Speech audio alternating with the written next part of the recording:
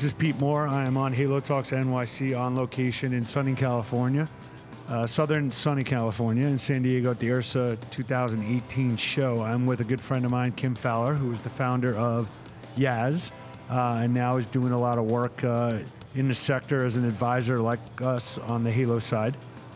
So on the spinning and on the yoga and anything that's a studio concept or fitness programming, she is your go-to. So I'm excited to have you on the show.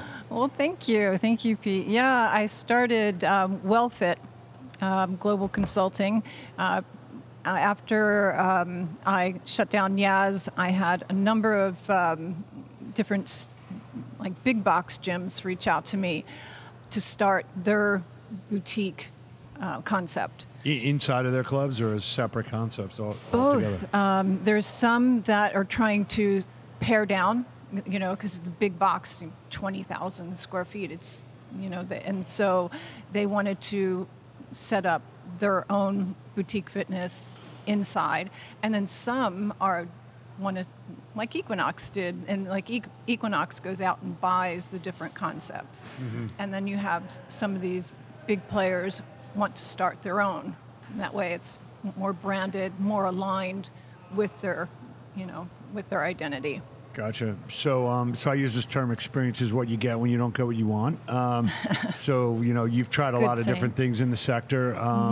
You've been embedded in the business model for, you were one of the first ones out there. So I do think that the middle market, is striking back, and that's probably one of the reasons for your phone to be blowing up with requests for advice, because people know that they don't have to cede this territory or this part of the market to to new operators. They can just reinvent themselves. So when you think about a middle market operator going into boutique fitness, what are some of the things that you recommend they think about? Because they probably have to think differently about what they're doing. They do. Often, one of the first things that I ask them is, what's going to make you special? Right. Often, I'm dealing with that with a client right now, wanting to copy a concept. And then you go, okay, this is a big player. Why would they go to you? Mm-hmm. And that's something that if you're going to get into the boutique market, the reason people go to you is because you're different. Right. You're special. You have to have that secret sauce or something that would make someone want to go to you. So when you look at the secret sauce, and there's obviously a lot of copycats in other industries. There's a dozen. There's at least a dozen. Burger joints that have a little different spin and a little different brand, and maybe they got a different cooking machine. Well, it's like you said, they have something different. Right. You can't just go in and think you're going to copy something. I deal with branding and marketing a lot. Right. And so that's a fun exercise to get someone in, to actually have them think about that. I'm doing that right now. There's a lot of yoga studios out there that want to add spinning now. And, who would they come to? Me. Sure, yeah. You are the originator of that concept, and so so that's an interesting process to have them walk through, because you have to change your identity, and you're adding another modality, which is smart, because a lot of yoga studios are struggling right now. Right. So when you go in and whether it's a new brand or whether it's, hey, we want to add a new modality, do you come in with a playbook of like, this is how you do it, or you really need to understand, what the DNA of their company is, and then kind of say, okay, look, here's what's an extension of what you're doing, or here's like a smooth flow. You can't just say like, all right, let me spec out these bikes for you, and we'll put up this wallpaper, and here's the kind of shoes you should buy, and 30 days, you should just start spinning classes. You should always stay authentic to your brand. It's important. It's important to just success, period. Any fitness, concept out there that's been successful is true to their brand. You might have to shuck and jive, as the market changes, but you stay authentic to your brand. Right. So if you're starting up, if you're saying, okay, this is a revenue base that I want to try and achieve, Right. And you are a middle market club, do you actually hire somebody who's going to like be in charge of that, or almost like a brand ambassador, or someone internally who's going to run this division or run this unit? Because I think it's probably hard to say, okay, we'll just put this in, and you guys do 2 brands or 3 or whatever it is. Well, I'm dealing with that right now. Like sometimes you have owners that know the fitness world, and then sometimes you have owners that spins totally out of their realm. Right. It's a totally different beast, and then you do have to bring somebody in that knows what they're doing. The yoga world and the spin world, like when I first opened, they were warring factors. I had spin instructors and I had traditional yoga instructors, and they hated each other. My first instructor meeting went to blows. I mean, they were. Did they automatically set up as like sides? They hated each other. Wow. Oh, it was truly like, a spin class would come out, yoga class would come out. Not only did the students hate each other, the instructors hated each other. I mean, to the point where they got in a fist fight. And I went, Houston, I have a problem. And, if I don't solve this, I'm not going to be in business. Wow. And so I started my own style of yoga for athletes, tapered it more for spinners. And that's you can't just throw modalities together and expect that everybody's going to get along. Yeah, no, I mean, it's interesting because people are, at least for several years, have been talking about like the concept of like the equivalent of a food court. We're going to have multiple brands under one roof. And I don't think anybody's brought up the animosity or like the instructor diva, the bravado, associated with that as like a I don't know business risk, right? If you have it as much anymore, but definitely you have it. Especially with traditional yoga, even some Pilates instructors don't like yoga instructors or spin instructors. So the whole food court, you would have to have, the only way I see it working is you have a training, and everybody has to teach different modalities. Then you understand it. You become one. Sure. Yeah, but that's like that would be the secret sauce to having a food court type of fitness concept. Right.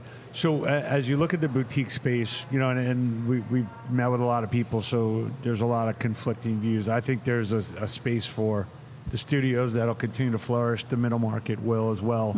And somebody used this term the other day that it's additional market share. It's like we're not competing for market share, but if we can get more people to come in, and maybe what you've seen on the millennial side, or as people say, I belong to 2 different clubs, and I belong to, I've got class packs at X number of studios. Right.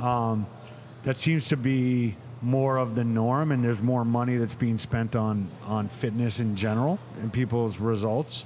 Do you see the price points, still holding for the boutique side? They do, but it's with big box gyms getting into more specialized classes. I think you're going to have an issue with that. That was part of one of the lectures today, the annual financial panel. And, that's what they were talking about. You're going to be dealing with that. It'll equalize. It's going to have to. Right. So talk about an engagement that that you work on, what you do for clients, and how that process flows. Well, it depends what they need. I mean, I've been in this in the fitness and wellness for over 20 years. I was the COO of a very large vitamin company before I opened Jazz, and I was the first in the boutique, fitness market. I was the first to do, basically hybrid classes that nobody had ever heard of that. Right. So I So when someone comes to me, sometimes it's just they want to add a modality. Sometimes they don't understand branding, marketing. I love branding and marketing. Sure. It's so much. It's fun. Right. And sometimes I have some people that want to start a brand new concept, and you have to walk through and ask them questions. I was a lawyer for 18 years, so it's you just get in there and why do you cross-examination? Yeah, exactly. Like, why do you need 5,000 square feet? Why do you need And they just so and so has it, and then it's like, did you do the numbers on that? Because it's probably not going to pencil out. So it's interesting, and I have so many connections, like you, in the industry. I can help point someone in the right direction. Just focusing on the middle market, because I think that's really the group that has the most to gain, right, versus a new concept that's starting up, which has its own startup related right risks and nuances to it. Are a number of these health clubs spending time, surveying their members and saying like, okay, if we do this, would you show up? Are people using Yes, the data? They are. Okay. Absolutely. Because sometimes I feel like, echoing back to your prior point of like, hey, why do you want to do this? And it's like, well, because there's demand for it. There's demand for it. I had a company reach out to me. They sent out an email to all their franchisees, and they asked them if you could add one thing so you'd have another concept, another franchise concept, what would it be? And almost every single one of them said yoga and spinning. So then you're sitting there trying to, come up with that concept, because you have a brand, and so you have to come up with a concept that fits in with that brand, but is a separate identity. So on with what you did at Yasm with yoga and spinning as two concepts, are you able to get enough hours for an instructor to keep the best instructors where they don't have to jump around? And also, can most of these clubs and new studio concepts, do they fully appreciate that you have to pay up for the best talent and you have to compete for that talent? Well, I mean, with clubs, you do and you don't have enough. It depends on the instructor. I have some, I had some instructors that wanted to teach 20 classes a week. Well, you shouldn't do that, because if you have an instructor that's teaching that much and they go, they get poached, which happens all the time in this industry, you're screwed. Right. So what's a right number of classes to kind of keep some? I mean, it's like this. Well, I always would go with nobody could teach more than 12. Gotcha. Okay. That was my number, because I could scramble and fill that. Anything more, you could take a club down. Right. Now, when you say that, that's for an actual modality. Like if you're a health club and you've got spinning and you've got yoga and you got high intensity, you would still try and keep that as, we've got rock stars, but there's not one person that's kind of like the head stylist at a salon, I guess. Yeah, right, you try not to. Yeah. I mean, you've seen a lot of the middle market clubs go under when their star goes off, and right. I mean, I've had it. I had a number of clubs come in and steal top instructors from me. I've had instructors go off and start their own thing. And that's happened in New York a couple of times. Like, the Rumble concept was started by the top instructor of Barry's Boot Camp, and supposedly there's a guy named Aiken, I think is his name. It was Aiken's Army or something. It's Soul Cycle, who's now starting up his own concept. So, I mean, I guess that's the risk of a consumer-facing business and creating these tribes. Sometimes the tribes multiply. They do. But that's one of the things with keeping it about your brand, about what makes you special. instructors want to be promoted. They want to be little stars, but you also have to protect your brand. Right. So one of the things that we're trying to do on the Halo side and Integrity Square side is make sure that new concepts, they fully appreciate and know what they're getting into. Right. And I think that there have been some, in New York mostly, there have been some instructors that have gotten financing from their members, and they've started one club or one studio, and they didn't fully appreciate that they had to run a business versus thinking that they, bought their own concert hall, right, to basically hold court, and they could do the 20, 30 classes a week, and then they realize they also have to do QuickBooks, pay the rent, do marketing. So how do you, when you're advising, entrepreneurs, and we're trying to do this a little better, to kind of lay out like a very clear picture of, look, anything's going to crush it for the first 6 to 12 months, just like a new restaurant. Right. Tables are always filled for the first 6 to 12 months. Or you hope. It's right. Yeah. It's month 13 to month 60 is when you actually have to do the work. Right. And you're not the new studio on the block again. Mm-hmm. So, given your perspective and from our perspective, I try and now paint a picture of you're in a very competitive market, and because you just raised a little bit of money and you open up a location, star instructor, there's going to be someone else who's going to be able to do the same thing. So I think there's a lot of irrational development and funding that goes on, and then maybe some of that money doesn't go towards the companies that are stable and have multi-units, and it used to be you can contaminate parts of the industry by having not success stories, I guess. Right. So. Yeah. Are you? How do you deliver those types of? Are you a storyteller like I am? Yeah, I am actually. Okay. I tell them the good, the bad, and the ugly. It's brutal being an entrepreneur, and it's tough in the fitness industry. And then you have personalities on top of just having a business. Right, sure. You're dealing with, if they're a good instructor, they're a personality. I've never met a good instructor or great instructor who wasn't. And sure. with that, you have ego, and it's yeah, I feel like I have, after being in the fitness industry for this long, I have much more appreciation for agents and right? talent management firms. It's so true, right? And especially in this day and age of, with Twitter and Instagram and everything else. Mm-hmm. I mean, you could blow your stardom, by just doing something that you shouldn't have done, that you can't really take back. No, it's true. Right out of law school, I was a sports agent. So really? Yeah. So I got a little bit of taste of this, back in the 80s. But you're right. That's what it's like, and they expect that, and so it's it can get challenging. I always lay it out there. I'm from New Jersey, and right. I when I'm talking to someone, I tell them like it is. Right.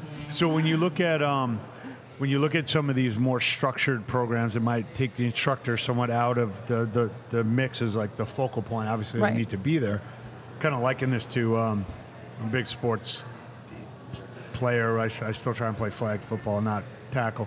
But when I'm playing football, there's a system, there's a set of plays, right? And you can interchange the players, but there's an offensive system and there's a defensive system. So when you look at, an Orange Theory type of concept where clearly the workout is more important and the location is more important than the actual instructor, right? And you take a look at, F45 and some of these things that are more like videos and.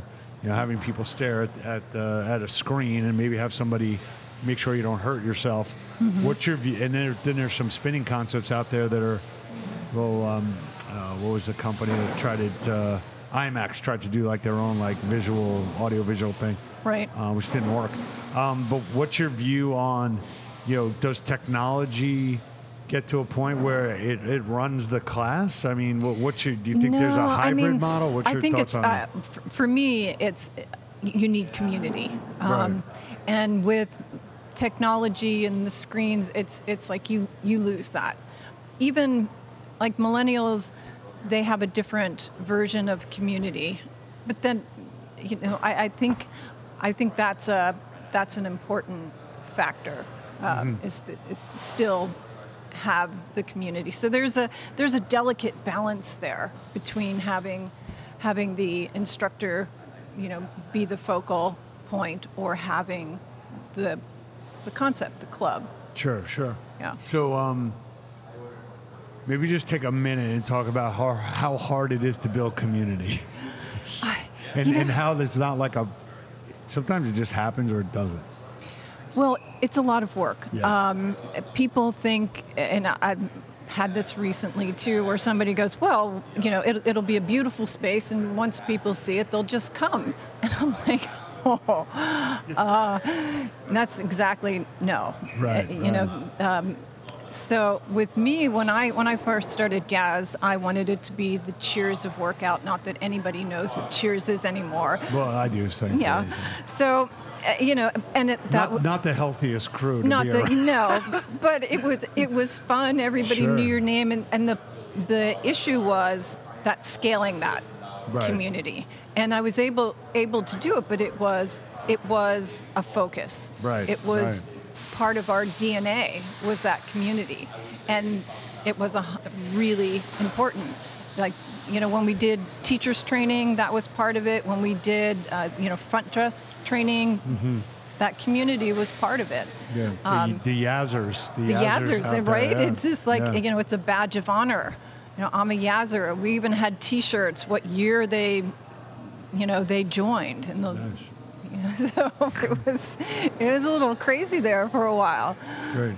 So, as you look to help more and more people, part of this could be having content online and playbooks online, but a lot of this is basically, having access to you. Right. And, I think a lot of people in business think that I'm going to do some research and I'm going to put this together, but you really need an advisor, you need a mentor, you need someone to bounce ideas off of that's going to be receptive to innovation, but also, kind of anchor you back down to the reality of, how the health club industry and how you got to sell memberships, and this is what it means. It's exactly true. You can do all the research you want, but everybody's concepts a little different. Their personalities a little different. Right. So that's the nice thing when you do have a mentor, or an advisor. You're telling them your story. And I know you experience this. Each entrepreneur has their own experience of what's happening, and you see the whole market, and you're able to give them advice for them. Yeah, and also a lot of it's based on what's happened to them before. So if they had a good investor experience or a bad investor experience, that kind of frames your thinking, narrows you down a path. It's so true. It's it's sort of like parents. One of the things I used to ask all the time: what was your relationship with your parents, with your mom, before I'd hire someone? Because I would become their mom. And if they had a bad experience with, they didn't like their mom, they ended up not liking me. Interesting. And so that I love my mom, but we definitely had some 7 a.m. wake ups. Were not. I don't think I'd be ever teaching a 7 a.m. spin class or yoga class for you. No? No, I don't think. I think that wouldn't work. Maybe the 8 a.m. would work. So look, you've been a trailblazer in the space. It's great that you can give back to other people and keep guiding them. And I think as we add more market share, I hope people tap into the knowledge of yourself and others that have gone through this and been successful and opened up multiple locations and seen the markets, change and be able to be flexible and understanding of like how you build something. You got to build something of value to last, and you got to work at it every day. You got to work at it. Yeah, no, I'm excited. This is like a new career for me, and it's nice because it puts together everything I've done in the past, and I do have the experience. I've seen the market change a lot over, since 2000, 2001. I mean, it's crazy. It is. It is crazy. And, and a lot of it is like finding real estate. I've talked about real estate and soundproofing and, then instructors, hiring instructors, marketing, branding.